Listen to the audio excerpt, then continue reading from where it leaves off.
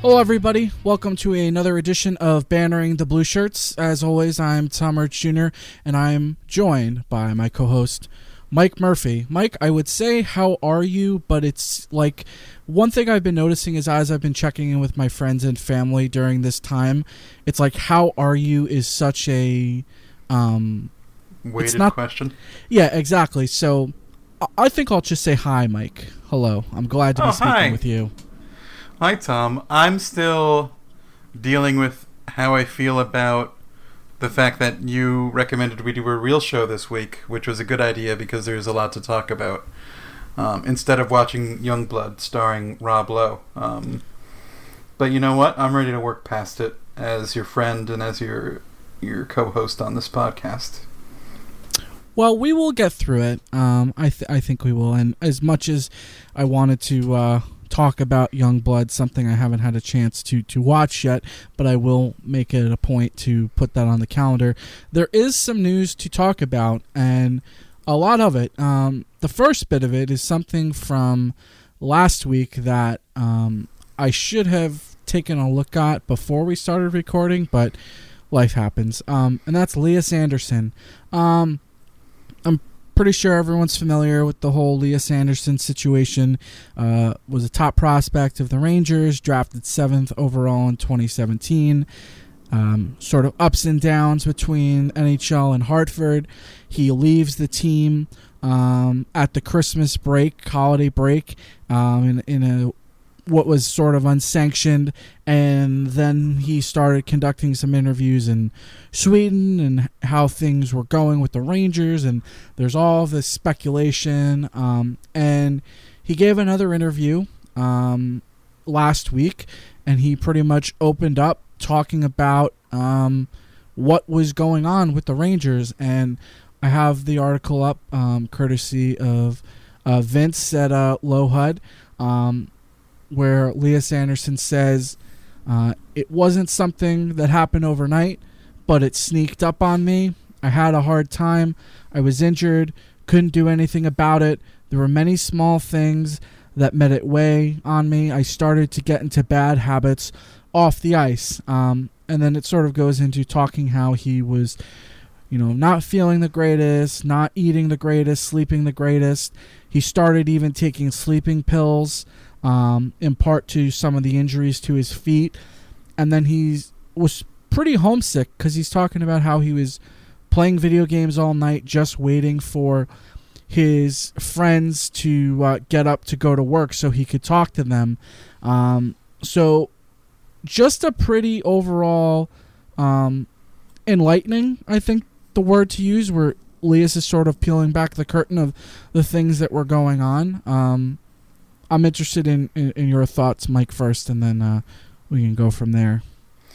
Yeah, the Lias Andersson saga, as it's become, the situation with him, is really fascinating. I became, obviously, as someone who's, covers the Rangers, writes about them, watches them, grew up being an intense fan of them. Still consider myself a fan of them today, obviously. Otherwise, I don't think we'd be doing the show together, Tom. But when it first became clear that there was something going on in terms of his well-being, specifically to mental health, I had a pretty strong reaction on Twitter, and I said, this feels like, it felt inappropriate to make assumptions or grill this kid about his mental health, especially because mental health is it's a spectrum, right? It's so hard to define how you feel, what's going on with you. Something like depression or anxiety disorder can kind of come and go. It's brain hormones and the little chemicals in our head are really weird and finicky. And, there's so much about what goes on in the world around us that can impact that, and there's a lot of it is just simply outside of our control. And when it came to light that, Lias was trying to make clear that it wasn't necessarily a mental health thing, I remember a couple people giving me grief about it on Twitter, which is one of the reasons why I'm taking a nice... I have a fun rule, Tom. I look at Twitter 3 times a day now. That's my rule. And looking back at all this, and seeing this new update to the story, I can't help but think, we still don't really know what's going on with Leas. You know, like, I didn't want to make it about me and my reaction, but I'm really curious about this story because there's so much to unpack here. The fact that, you know, the story of his feet were so swollen and bruised up that he couldn't get them into skates, like, that causes so much concern. It's so alarming, right? It's so, like, that's a failure at the organizational level. One, to not notice it. Two, to not have something in place to monitor those things. You know, to not address it. To have that situation where this kid feels the pressure. Like, for the love of God, like, can't we do a little bit better for these players? That was something that's really stuck with me, you know, and it was brought up again in the article by Vince and you know, others who have written about this. But there's a couple little quick hits I'll do because I know I've been rambling for a bit now. Not rambling. I really liked that article made it clear that JD went out of his way to kind of make things right. That to me was like, you know what, it's really hard to say in terms of just strictly hockey operations and the outcome on the ice what JD's impact is and will be, because frankly it's way too early in the game, you know, as the president of the team. But that he took the path of caring for Lias Andersson the person instead of treating Lias Andersson as the organizational asset and just saying, like, this kid wants a trade, so be it. You know, he could have closed the book there or only done his basic due diligence. Instead, he, you know, kind of insisted on connecting with Lias, and then that opened up the loan, you know, to the SHL club, and that got him back on the ice where he said it was night and day. Like, that to me is like, thank God there's a good person at the head of the ship here with JD. The other thing that I thought was really revealing, and I was actually curious to hear your thoughts on this as well, so I can pass the talking stick to you after this, is he hasn't even entertained the thought or considered being with the Rangers for next training camp. That to me, because of course, like, the big story here is Lias Andersson done as a Ranger? And, like, before the story came out, I think most people would say, like, 95% yeah. You know, reading my way through the story, I was like, oh, maybe that's not quite 95%. Maybe that's more, it's more like 70%. But the fact that he hasn't really thought about coming back to, you know, the Rangers organization and being a part of the team's training camp was really kind of telling to me. That something went on that he didn't want to get into detail about, but there was a very negative experience he went through. And of course, it goes without saying, the details about the sleeping pills was super alarming. I don't know if have you ever had to take sleeping pills, Tom? Nope, I've never had to. So when I was in my teens, I was diagnosed with, like, they just called it insomnia, but it was just like I couldn't sleep. And so I was on Ambien, which is a pretty potent sleeping pill. I was also on, I think, something else. I forget what it is. Not Lunesta. I don't know. Anyway, you know, I share this story just to make it clear. Like, when I was on Ambien, I didn't get real sleep. It was like you got knocked out. And I also sleepwalked. I remember I once, like, walked into a bookshelf in the middle of the night and terrified my family.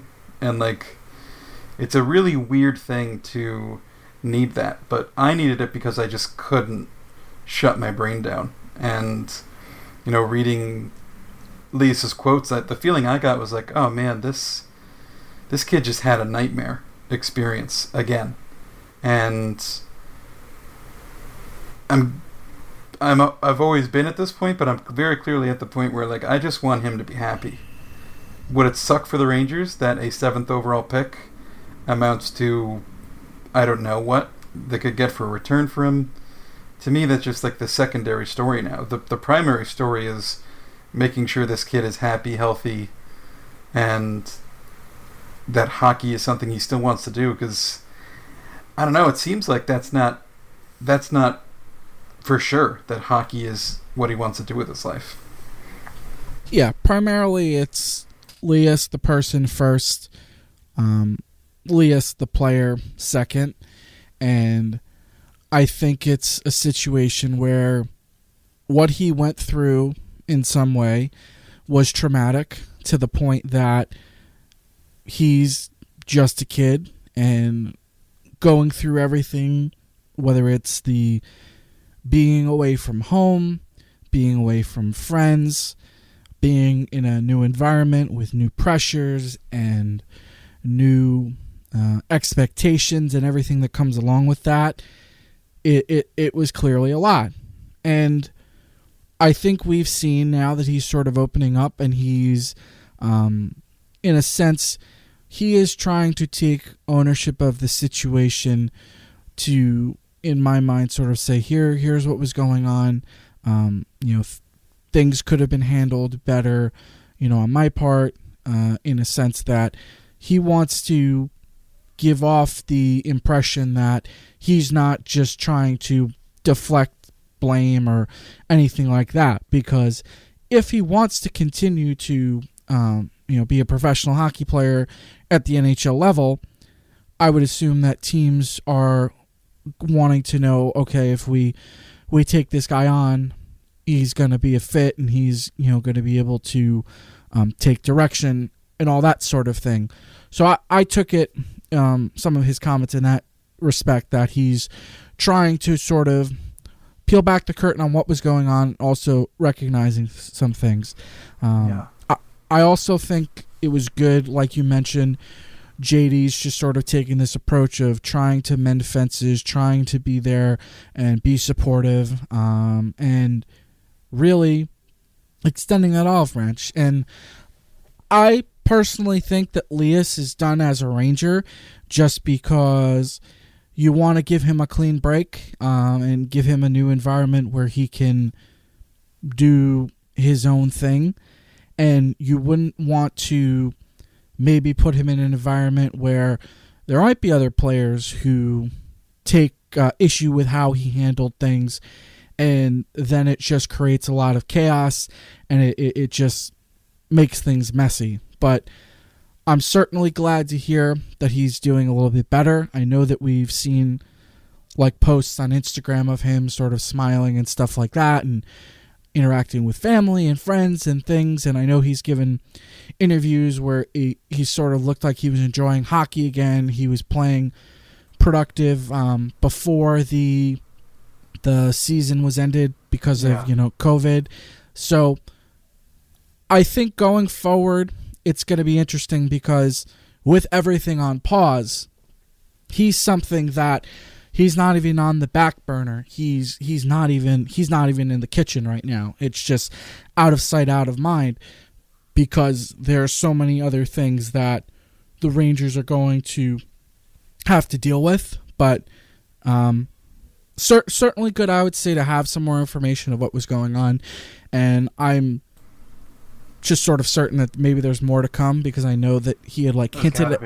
Yeah, because he had hinted at things, but I'll tell my story later sort of thing. But what I took from this is that there's still more, because it's, like you said, there's things that probably the Rangers should have noticed, or the Wolfpack, whatever, the swelling of his feet. But I guess stay tuned. It goes a lot deeper than a kid quitting on a team, which is a take that I saw a lot of at the time when this first developed. And I know people might say, well, things obviously have changed since then, but it goes to that whole thing, well, you think you might want to ask questions about why something is happening before you immediately just say this kid's a quitter. Or I feel like poor Lias has had, he's had all this pressure on him, with throwing the medal and goddamn everything else.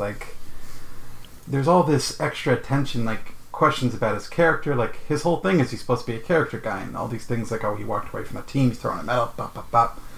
And I think this is a guy in his very, very early 20s. He's, a couple of years away from being a teenager.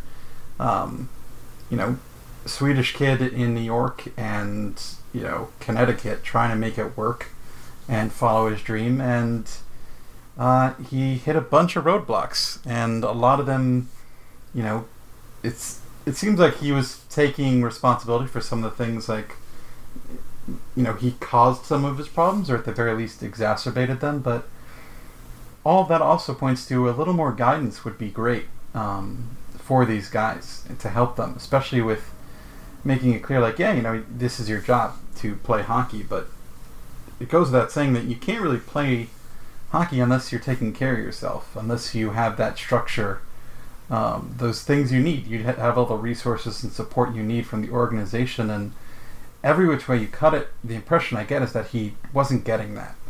And for an organization that's about to turn, that, you know, is most of the way through its this big crop rotation to bring on this new wave of kids and all these young players to lead the team, and you have all these veterans leaving the team, which ties into something we'll talk about in a little bit. But don't you want to have something there to help these kids? Because it feels like there wasn't enough there for Lias Andersson. And this guy was the 7th overall blankety-blank pick. Yeah, and it's not even just him. Such a failure. Well, yeah, because then it also begs the question of, I mean, obviously it's a different situation because he had the out clause, but just remember all the reaction to Kravtsov going back to the KHL and the questions of his, not so much his character, but his maturity and all of that. And lo and behold, we see what he's doing over in Russia for, you know, his community, you know, during the COVID crisis, you know, shopping for the elderly and getting them medicine and other essentials. And, you know, sometimes I think we overreact quickly. I think it's almost like whenever news happens, it's not always like be the person to have like the first take, but just to have a take, because if you really don't have an opinion, it's almost like you're just going with the flow or whatever. But I think at least make sure to, you know, add a caveat, like if there's nothing else going on, this seems like this, you know, like right. Even in my case, like I was like, this seems like a problematic thing, you know, with kind of guessing at what's going on with someone's mental health or disclosing it. You know, I think I was worried about whether or not what he was going through with his mental health was disclosed with or without his consent at the time. But like, I left my tweet up about that for a reason, which is because we learned more, and I didn't want to be one of those people who's like, yeah, I was a little off base with something. I thought it was better to be like, my point was still valid, but like, we need to understand that this is a human being. Like, and your point about Kravtsov is great too, because he obviously went through his own struggles, and you know, I think there's, you know, a lot of the success we've seen from young players with the Rangers, you know, strictly the Rangers and not Hartford necessarily. But then of course, you know, you have someone like Joey Keane, who was playing lights out and then traded him. And you know, I just hope this is an opportunity for the organization to kind of reflect on what went on there, and to do an internal investigation, even if they don't label it as such, to figure out, like, hey, Hartford, you know, coaching staff, hey, Drury, hey, everybody, hey, player development people, hey, skills coaches, hey, trainers, what the hell went on with Lias Andersson?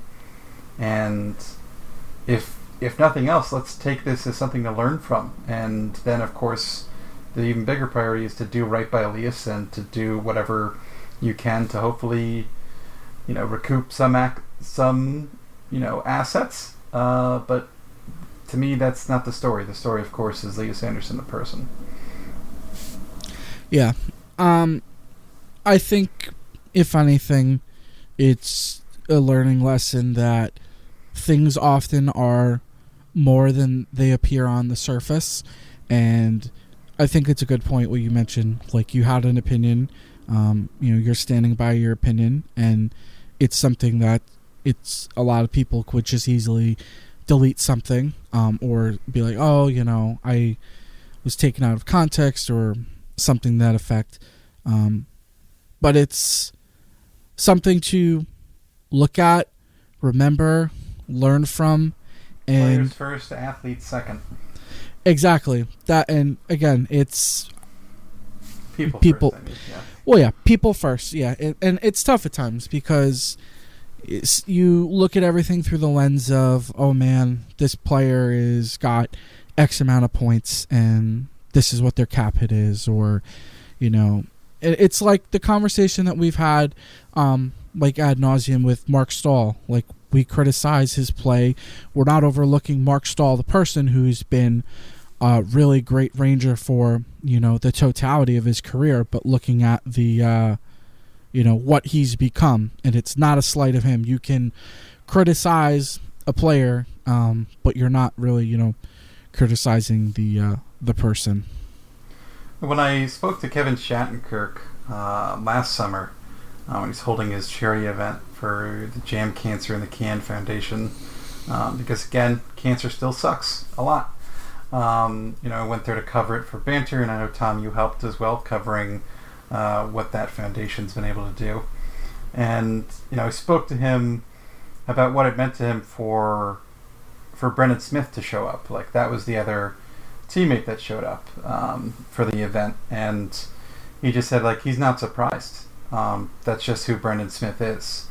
And I mentioned, like, it means a lot to have one of your teammates kind of step up for something like this. And he was like, absolutely, it means everything. And of course, I asked that question knowing that at the time, little did I know that it would be Kevin Shattenkirk who was bought out. I was under the assumption that Brendan Smith might be gone. But very shortly after I interviewed Shatty about that, the Rangers chose to buy him out.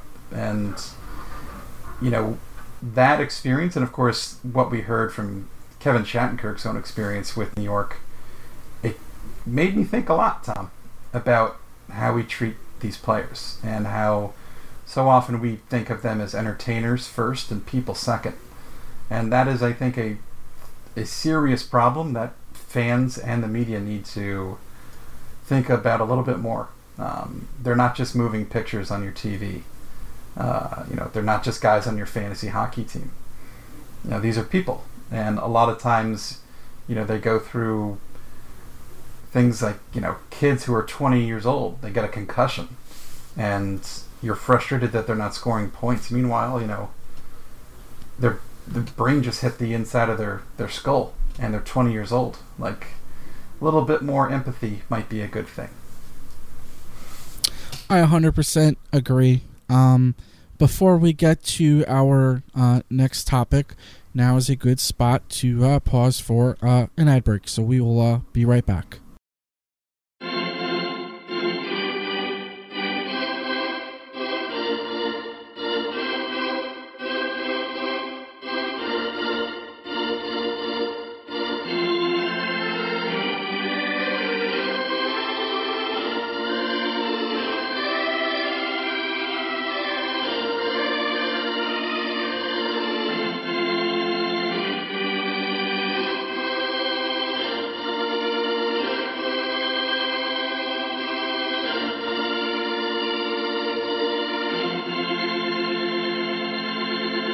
And just like that, we are back from the break.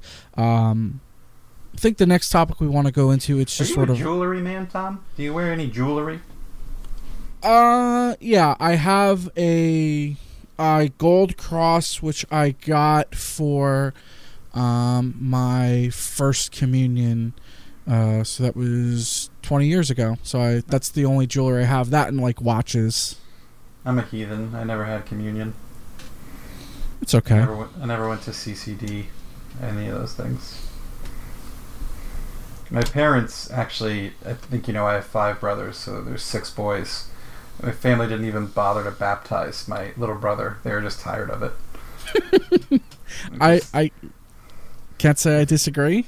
If he dies and he goes to limbo, whatever.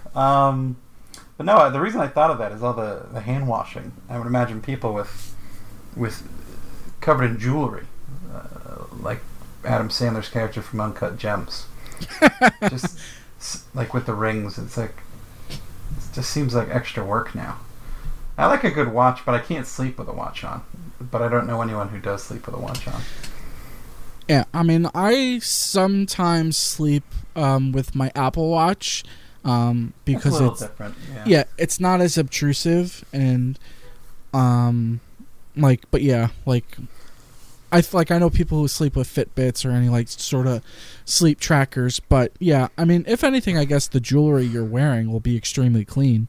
I remember when I was in like junior high, I had like a Casio G-Shock, and it was a waterproof watch that, it still works. I think I still have it, but like I wore it, and I remember I was wearing it in the summer because like you can go under, it's waterproof, you can swim with it, and then like I remember I slept with it for I think like a week during school, and then I remember I took it off like one of the times when I was I was like 12 or 13, and I went to shower, and like the skin underneath my watch was really white and soft, and it smelled like metal, and I was like, this can't be good. Anyway, that was a disgusting detail that no one needed, but it just popped up into my brain. It is perfectly all right. You had a thought, you wanted to share it, Yeah. Should we share breaking news that might have happened while we were recording here? Yeah, so before we get to the topic, there was a tweet from Sportsnet based on an Associated Press report source that it's reportedly quite likely that the AHL will cancel the remainder of the season because of the pandemic. A person with direct knowledge of discussions tells the Associated Press it'll quite likely cancel the season. The person spoke to the AP on Monday on the condition of anonymity because the person is not authorized to discuss the plans of the NHL's top minor league. The AHL responded by saying there's nothing imminent in terms of calling off the remainder of the season. So, I like everything. Take it with a grain of salt. But I know that I was listening to, I want to say it was last week's 31 Thoughts podcast, which pretty much had a lot of information, and there were a couple of guest interviews, but one of the talking points they had mentioned was how the AHL is in they're in sort of a tough spot because like if the NHL, the NFL, MLB, NBA, they kind of have the availability to resume play without fans. But a league like the AHL, if they're playing without fans, that's really impacting their revenue. And if they're unable to play without fans, I'm more so talking like not the conclusion of this season, but if next season is delayed, that could present a real problem for the NHL, especially when you consider, drafted prospects and things of that nature, where if you have the top developmental league in the world shut down, that could be pretty problematic for NHL teams that are looking to evaluate their top talent. But are you actually surprised, like, if they end up canceling the rest of the season? Because I'm not really surprised.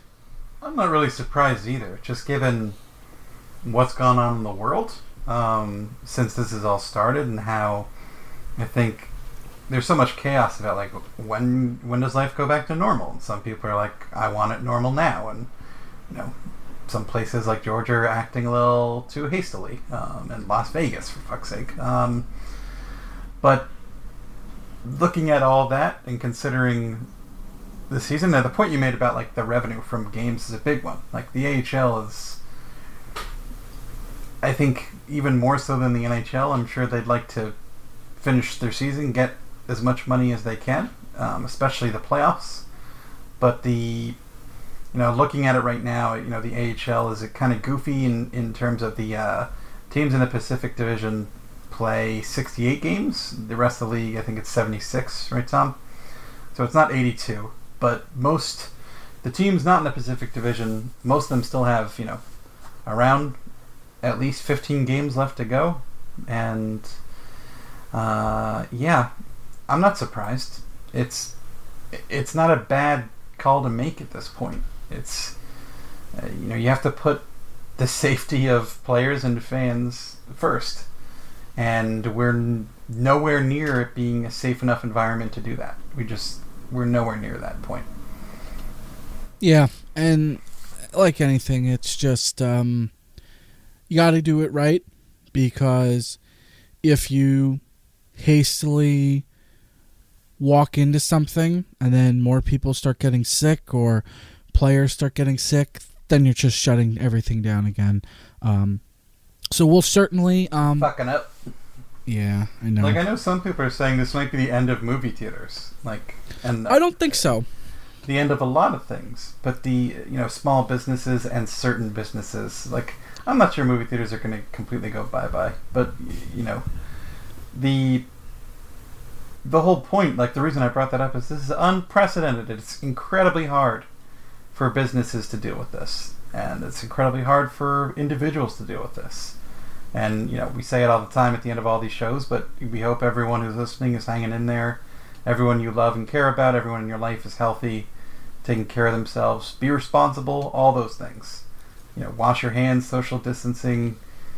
The more we do that as a collective, the faster we get through this, and more importantly, the fewer people we lose to this. And that number is going up way too much, especially in this country, which is supposed to not allow things like that to happen.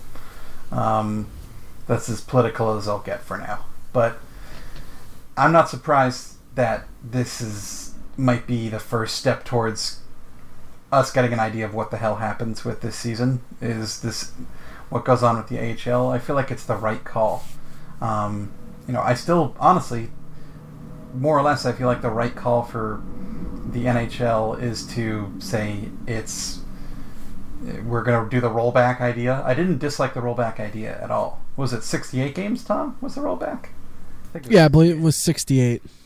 And then go straight to only if it's safe and responsible and all those things. Then you go to the playoffs and you do whatever the hell you need to do. 3-game series, I don't care. 1-game series, whatever.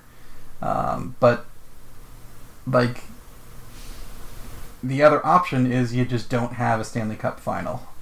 And you don't have a Stanley Cup, and you accept the fact that you're going to lose all of that revenue.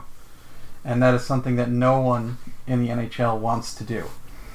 But guess what? No one wants any of this to go on. So it sucks for everyone across the board. I'm not sure it's going to stop sucking anytime soon.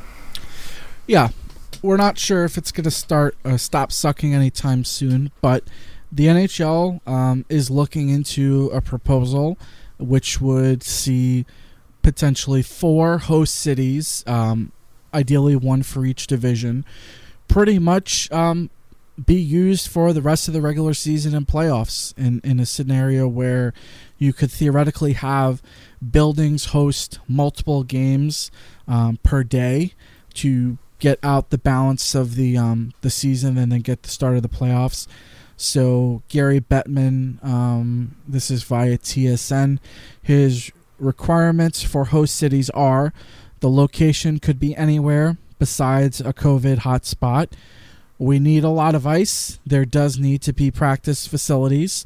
We need 4 NHL caliber locker rooms, because if you're going to play 3 games in one day, you've got to be moving things around, and you've got to make sure we're taking the proper sanitizing procedures.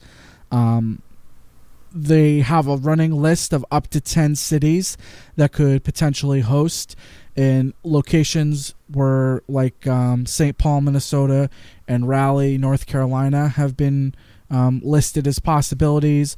The Coyotes, well, yeah. The Coyotes have expressed interest.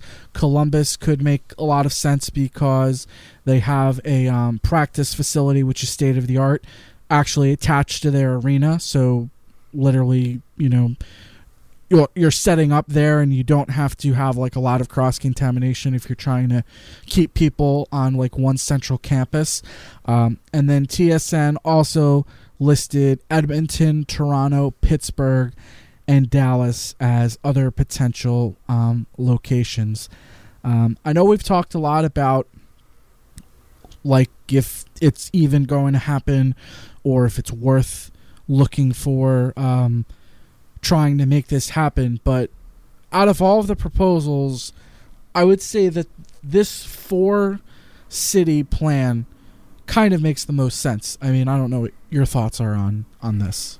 It makes some sense, but it also reminds me of the Hunger Games. So, it's like breaking it down. All right, one arena, and we'll just keep it clean for each district, and we'll hope everything goes right, and we hope we take the proper measures for cleaning the locker room and spraying Lysol everywhere, and it's like, okay, is this what's important right now? I don't know.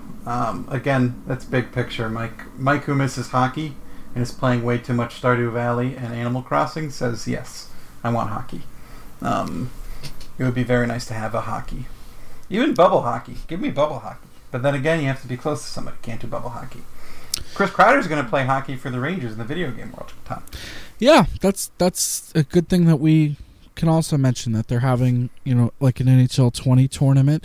I think it was last week, Alex Ovechkin played Wayne Gretzky, and they raised a good amount of money for charity. That was cool. You know what the better idea would have been? Is you do 5-on-5 with no line changes, and you play the game mode where it's you control. Fuck, you could do 6-on-6. Oh, one player for each game player, and each team has to have players play as themselves. Oh. And so you have to see them communicate. Like, put a camera on them, watch them communicate, watch them play like as a unit with tactics and everything. Make it extra fun. Make it even more exciting because they have to play as themselves. They don't, I'm sure it's going to be like, I'm going to play as Connor because he's fast, haha. As opposed to listening to Adam Fox be like, why did they rate my speed so shitty? That's what I want. Or better yet, telling Igor Shesterkin or, Georgie, because I would imagine it would be them and not Hank playing video games. Try to communicate with them about playing goal. Because have you ever tried to play goal in I have. NHL? Yeah, oh my God. It can be fun. It can be chaotic. I would do it a couple summers with my brother. We would just do ESHL, and interesting times. Whenever I played online, it either went pretty well or it was a disaster. No in between. There's never an in between. I never had a great game. I never had an okay game. It was either I allowed 2 goals on 19 shots, or in a crazier game, 3 goals on 40 shots. All or nothing. Yeah, or it was I allowed 7 goals on 16 shots, and I went to bed crying my little eyes out at an age that it's not appropriate to cry about video games. But that's what I want. I want the NHL to do that. But the Rangers, a lot of teams had 2 guys. I think the Rangers were one of a handful that only had 1 guy. All the young guys on this team, you can't find a couple more guys to play a goddamn video game? Yeah, seriously. There's It's a bummer, man. So there's one more thing I want to ask you about. Or you could do the 3-on-3 thing too. Sorry to keep cutting you off. No, but you could also that's do the fine. Threes, NHL threes, or whatever the hell it's called. Yeah, that would actually be fun too, because I guess theoretically you should be able to find. You gotta find 3 guys. Oh yeah, 100%. Before we get to our last topic, our last big meaty topic. Yeah, I'm sure we're gonna have a lot of thoughts. So Kurt Overhart is one of the more notable player agents. I'm looking at Puckpedia.com, and they have an agent leaderboard, which pretty much looks at the amount of active contracts, the value of those contracts. So he's ranked number 4 with, in terms of AAV of active contracts, it's 106,272,551,000. So he's behind JP Barry of CAA Sports, Craig Oster of Newport Sports, and Pat Brisson of CAA. So, and Kurt has his own agency, so he represents for the Rangers Jacob Trouba and Jesper Fast. Some of his other big clients are Ryan Johansson, Ryan Kessler, and John Gibson, Kyle Turris, among others. But the reason I'm telling you this is he released an article today on his agency's website, and it was called "An Opportunity to Increase the Competitive Landscape in the NHL." And the long and short of it is he talks about hockey-related revenue and how the players and owners currently have a 50-50 split, which is down from the 57-43 split that they had before the last CBA.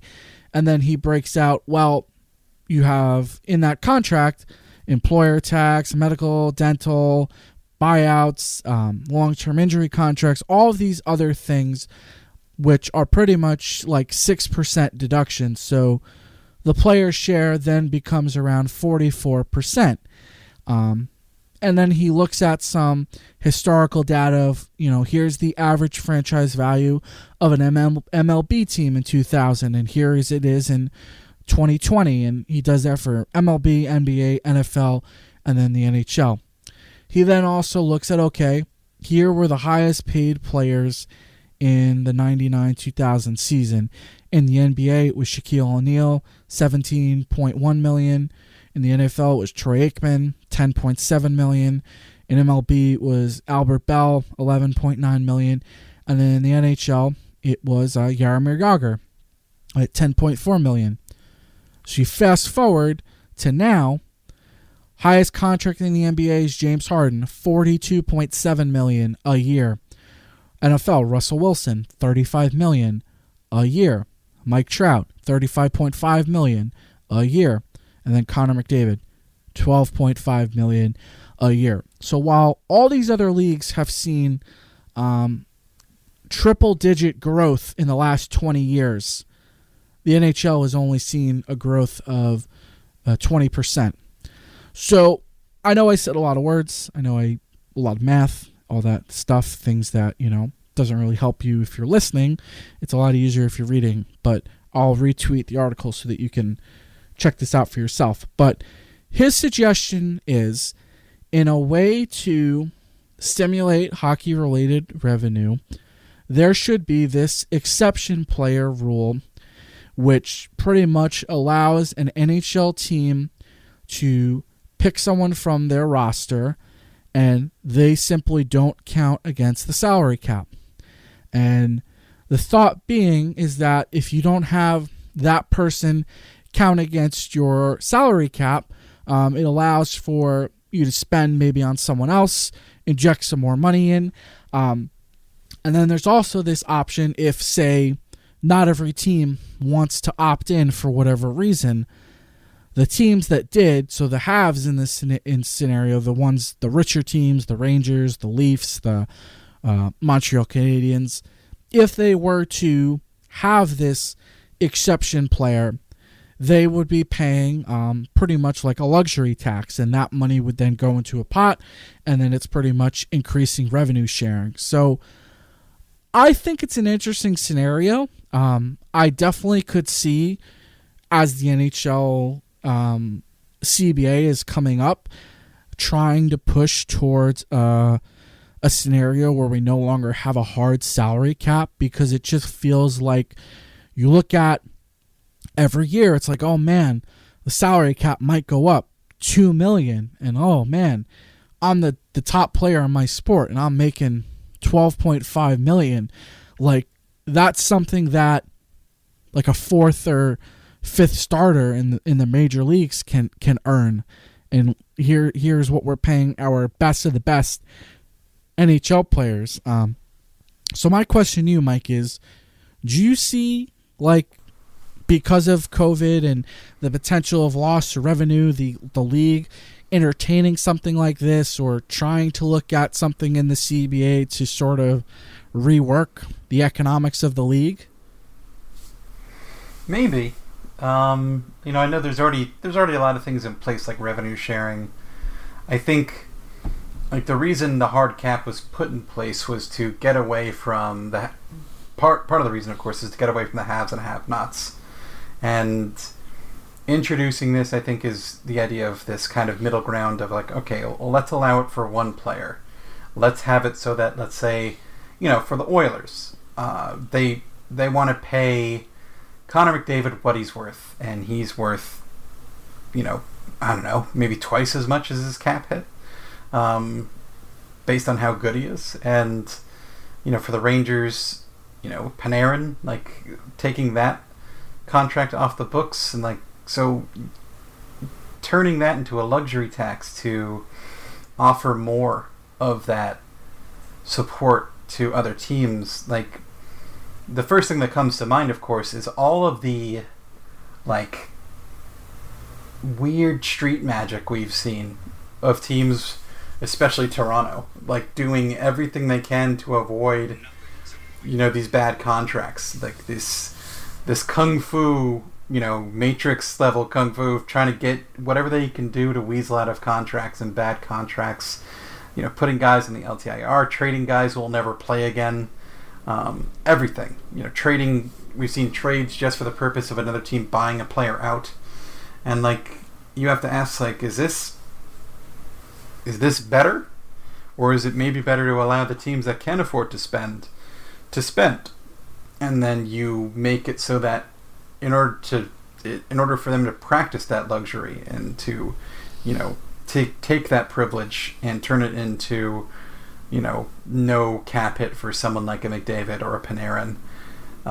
They have to put money into the pockets of teams like Arizona and New Jersey and Ottawa and Buffalo, and especially Buffalo right now, which is just bleeding. But I don't know, buddy. I want to see the math. Like, that's my big thing. Is I didn't get to read this article. I think I told you I went to read it, and then it gotten the hug of death from Twitter.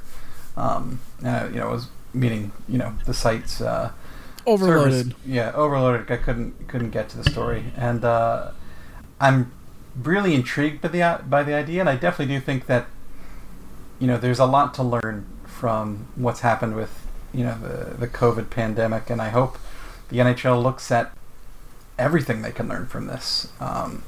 Like, do we need a season that's 82 games long? Do we need, all these other things that have, proven to complicate, and not to get rid of them because, as these safeguards for another pandemic, heaven forbid, but more as an opportunity to look at, like, all right, well, how can we maximize what we're making? The other part of this, of course, is, hockey is, the runt of the litter in terms of the major sports in North America, or specifically, I should say, in the States, because hockey is still king in Canada. But it's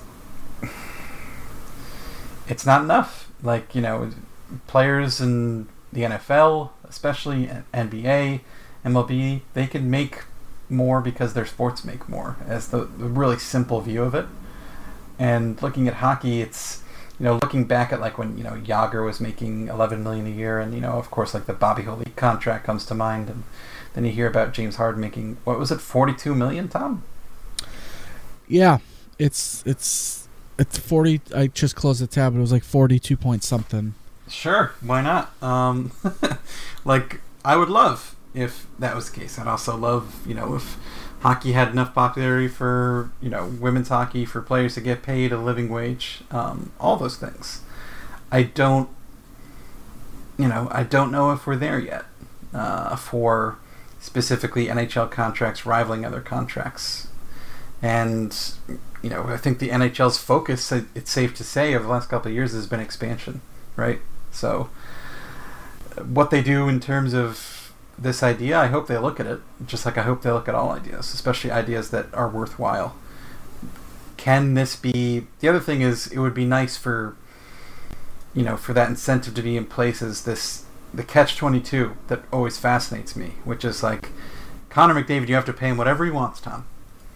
But when you do pay Connor McDavid and Leon Draisaitl whatever they want, you have to live with the reality that you can only afford so many fuck-ups with the rest of your contracts. Because if you have too many, then your team will never get past having one line, never become a true playoff competitor. And then you'll take this guy who's so essential to the value and the worth of the franchise, the culture of the team, the fans, everything, that he'll want to go somewhere else. And I think this might be a way to combat that problem. It won't do a lot for cases of someone like Panarin who's just like, Columbus, thanks, I'm out. Like there will always be cases of guys who want to go elsewhere, but it's a lot. Like I said, I want to see the math. So the last topic of the show involves Matt Zuccarello, and most people, yeah, I know. So Matt Zuccarello gave an interview with a Norwegian tabloid, and he's pretty much talking about his departure from the team and how he perceives the organization is treating Henrik Lundqvist, and it's not all great. And obviously time can heal all wounds, but he didn't see himself ever getting traded.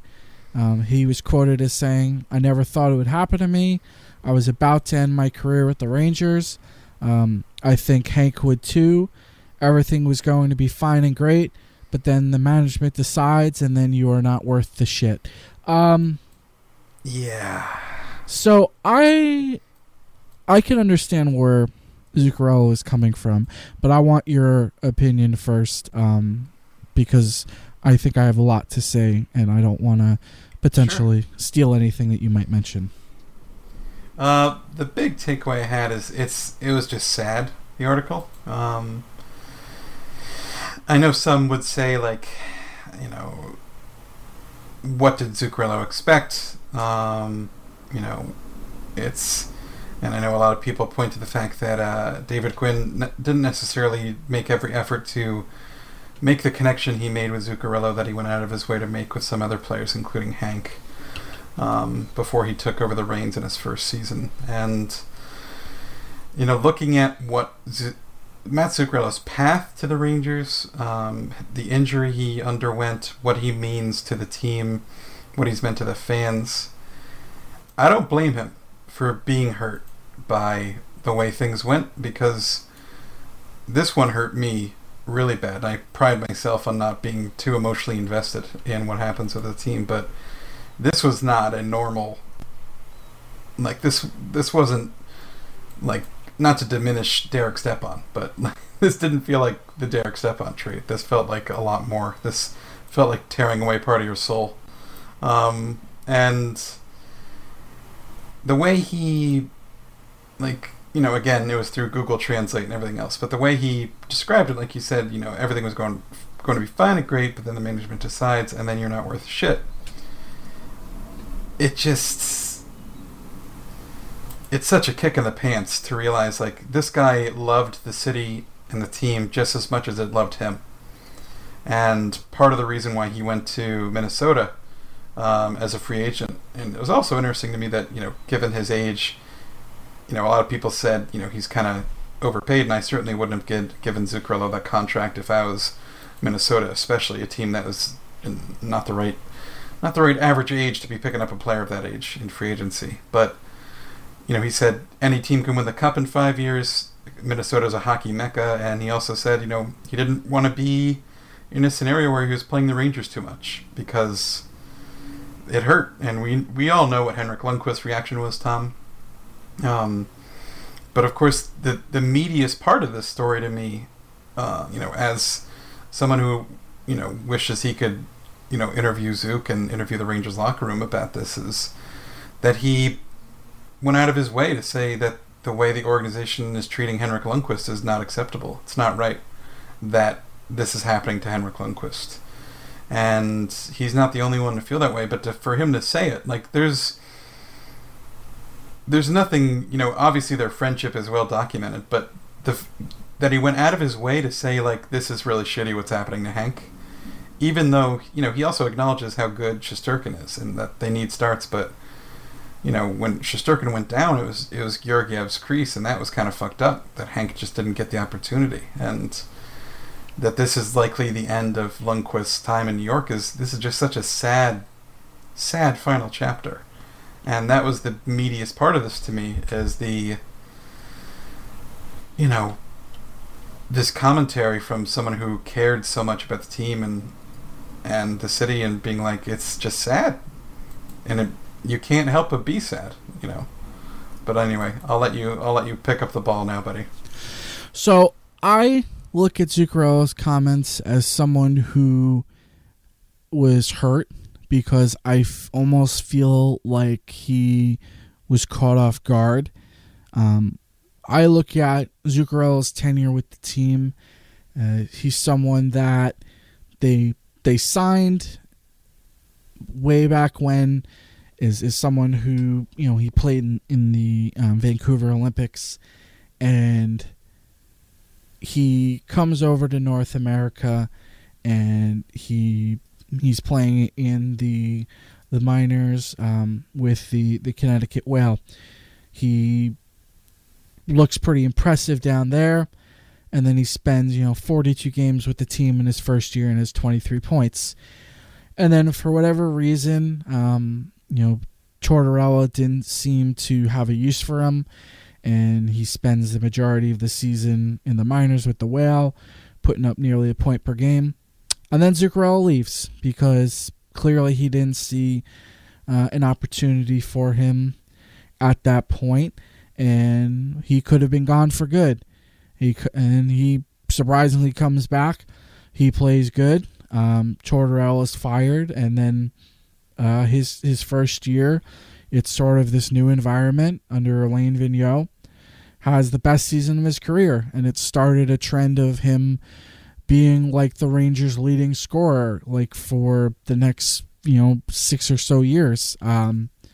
And he's someone that he almost was traded by the Rangers when his contract was up. I can remember it was looking like they were going to trade him, and he signs a deal, I think it was like March 2nd. It was either the day of the deadline or the day before the deadline. Yeah, sweetheart deal. Yeah, so he signed a really, really good contract that helped the team out, and he continued to be a productive player. And I just think of everything he went through after taking the shot inadvertently from Ryan McDonough, where he had to relearn how to talk and all of those things. As someone who we talk a lot of people who bleed for the team, like he bled for the team. Yeah. And then I can understand him being understandably hurt, that he was one of the leaders of the team, one of the franchise favorite players. And when David Quinn is doing his trip through Europe, not visiting him, I can understand him feeling slighted. So I can understand Zuccarello, who gave it his all, and he probably wanted to end his career with the Rangers. And I really will be interested to see if we ever find out what negotiations there were, if any, because it just seems to me that in recent memory, it's once the franchise sort of decides that they're done with a player, that's it. Because we look at like Kevin Hayes, for example, it was a 1-year deal, and then he ends up getting traded. McDonough was a year out, and a year and a few months out from becoming a free agent, and they made that move ahead of time. Obviously, you see the Zuccarello trade and all of that.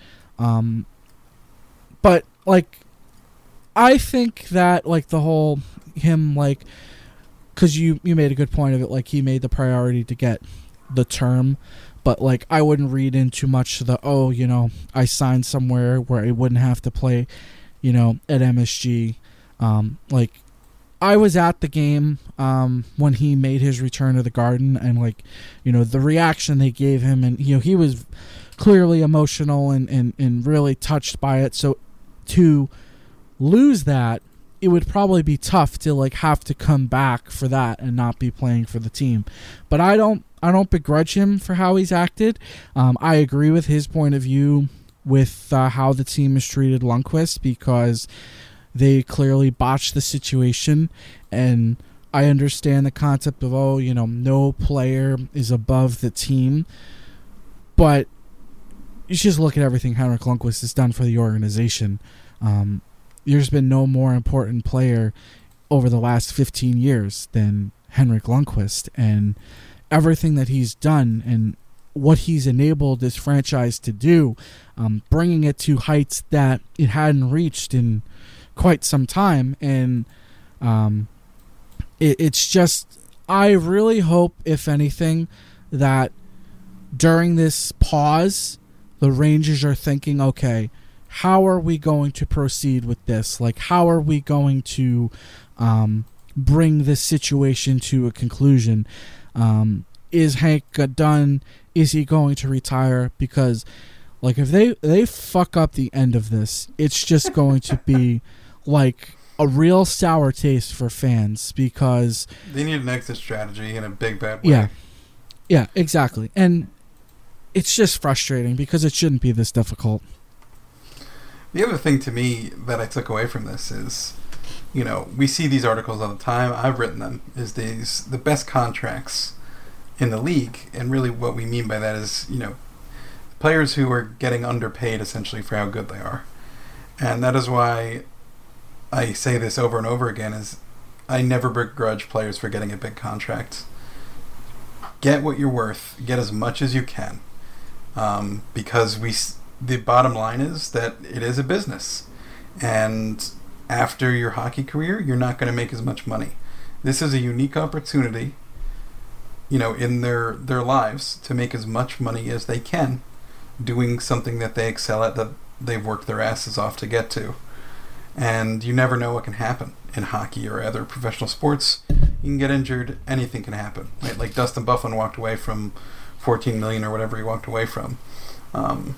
And there are plenty of other stories where, like, Zuccarello's career very easily could have ended with that shot that hit him in the head from Ryan McDonagh. It didn't. He found a way to come back, and that story in and of itself is unbelievable and amazing and inspiring. But, like, Zuccarello getting paid is awesome. It's sad that his career isn't ending with the Rangers, but I'm glad he's getting job security. I'm glad he's getting a big paycheck, because he's worth that kind of money if you think about the sort of player he is, the sort of person he is. And it's a real tragedy that this organization didn't see him as one of the veterans they could have built around. And I understand why. That's the sad thing to me, is like, I get it. I know how old he was. I get it. They made their choices. Of course, they extend Chris Kreider. They go out and get Artemi Panarin. They go for Jacob Trouba, and you start to see the building blocks of this new core. And Zuccarello not being a part of it, of course, but I don't know, Tom. It just makes me like, guys, get paid. Like, go out there, get paid, and I don't think it ever does anyone any good to say, I'm going to take a sweetheart deal for my team. Like, I think of, like, Nathan MacKinnon right now, and how much he's worth and how much he's getting paid, and it's crazy. It is crazy to me that there's that much of a disparity. Like, even on the Rangers, like Zibanejad, for God's sake, like, Zibanejad makes less than $6 million a year on the cap. That's crazy. Well, yeah. Just think, like, you brought up a good point of all the sweetheart deals. Just look at the ones the Rangers had, like Ryan McDonagh, $4.7 million, Chris Kreider, $4.625 million. Zook was at $4.5 million. Yeah, exactly. Like, at one point, Lundqvist was making like $6.3 million, and he was the best goalie in the league.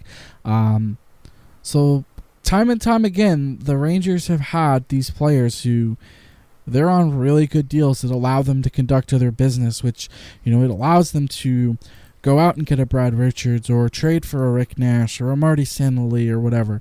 And I understand that the world does not exist where you can have Matt Zuccarello and Artemi Panarin, although that's something that would have been very fun to watch. World. I do too. But if it was a communication thing, like he made it sound like he thought everything was going down the right path, it would be really shitty if it was like, yeah, this isn't happening anymore and we're just moving you. Yeah, that was the weird part of this. It felt like the organization didn't do enough to make him aware of what was going on, to prepare him for what was going on. And of course, we know the struggles he went through, leading up to when he got traded, the rough start he had. Like, sports psychology is a thing for a reason. It's really hard for players to perform when they have that pressure and that axe blade hanging over their head of, am I gone? Are they going to trade me? Where am I going to live? Like, it's asking so much. And I know people say, oh, they're professionals, they get paid millions of dollars. Yeah, but you know what? Like, at the end of the day, it's still a human, position to put a human being in, and to expect them to perform. And it seems like another kind of touches back to the whole Lias situation, right? Like, communicate with your players, let them know what's going on, put things in place, treat players the right way. And I hope that's something that, I'm sure the organization read this article, and I'm sure it's gotten up to JD, and I hope that, he and others look at what happened here and reflect on, yeah, we can do more to help our players out. You don't want to be the team that has players, after they're retired and there's no reason for them to hold their cards anymore, to be like, yeah, the Rangers really fucked me over. You'd like, for players to look back and say, like, hey, I had a really special time there. They let me know what was going on, and that's why I'll always love being a Ranger. That's how you build, a culture and an identity as a team, as a franchise that you can be proud of, and that will attract free agents and make fans proud and all that crap, right? Especially when you try to hold events where you have old guys playing hockey outside for Winter Classics and stuff. You don't want to burn too many bridges, Tom. And you don't want to burn bridges with guys who are as great as Matt Zuccarello. Yeah, exactly. Like, just like a completely unrelated point. Like, I'm thinking of sports movies. Did you ever see the movie Mr. 3000? I did, with Bernie Mac. So, exactly. So, like, remember his first retirement ceremony and how, like, none of his, like, former teammates really show up? Like, it's just his friend and then, like, this one fringe guy. Like, that's what I think of. You don't want, like you said, those outdoor games. Like, hey, like, 20 years in the future or whatever. Like, hey, Mats, we're going to be having, like, this event. Like, we'd love for you to come play for us. And then just be like, no, I will not play for you anymore. How about a big no? And that would be so sad because, you hear the Garden chant Zook and you're like, yeah, that's the real relationship. That's what it should be. And of course, I know it's a business. I know all that crap, but sports is entertainment. And like part of that is, I think, you want to establish those connections to make people aware of these traditions, aware of these things. Like you do the right thing. You do right by people. And I don't think the Rangers did right by Matt Zuccarello. And that's a real shame. I agree. And hopefully it's, like I said, it's a learning moment, and it's hopefully they use this time to make sure that whatever they do decide to do with Henrik Lundqvist is done in the best possible way. Before I read off the name of our lovely patrons, do you have anything else you'd like to say to our viewers and audience? No, other than remember, send in questions if you have topics or stuff you'd like us to talk about, whatever it is. Don't be shy to send it in over email, over Patreon if you're one of our patrons, or on Twitter. We're trying to make sure we post the pods up on the site now. You can leave comments, all that stuff. We'll keep an eye out. Yeah, I think for next week we'll try and have like a bigger mailbag show.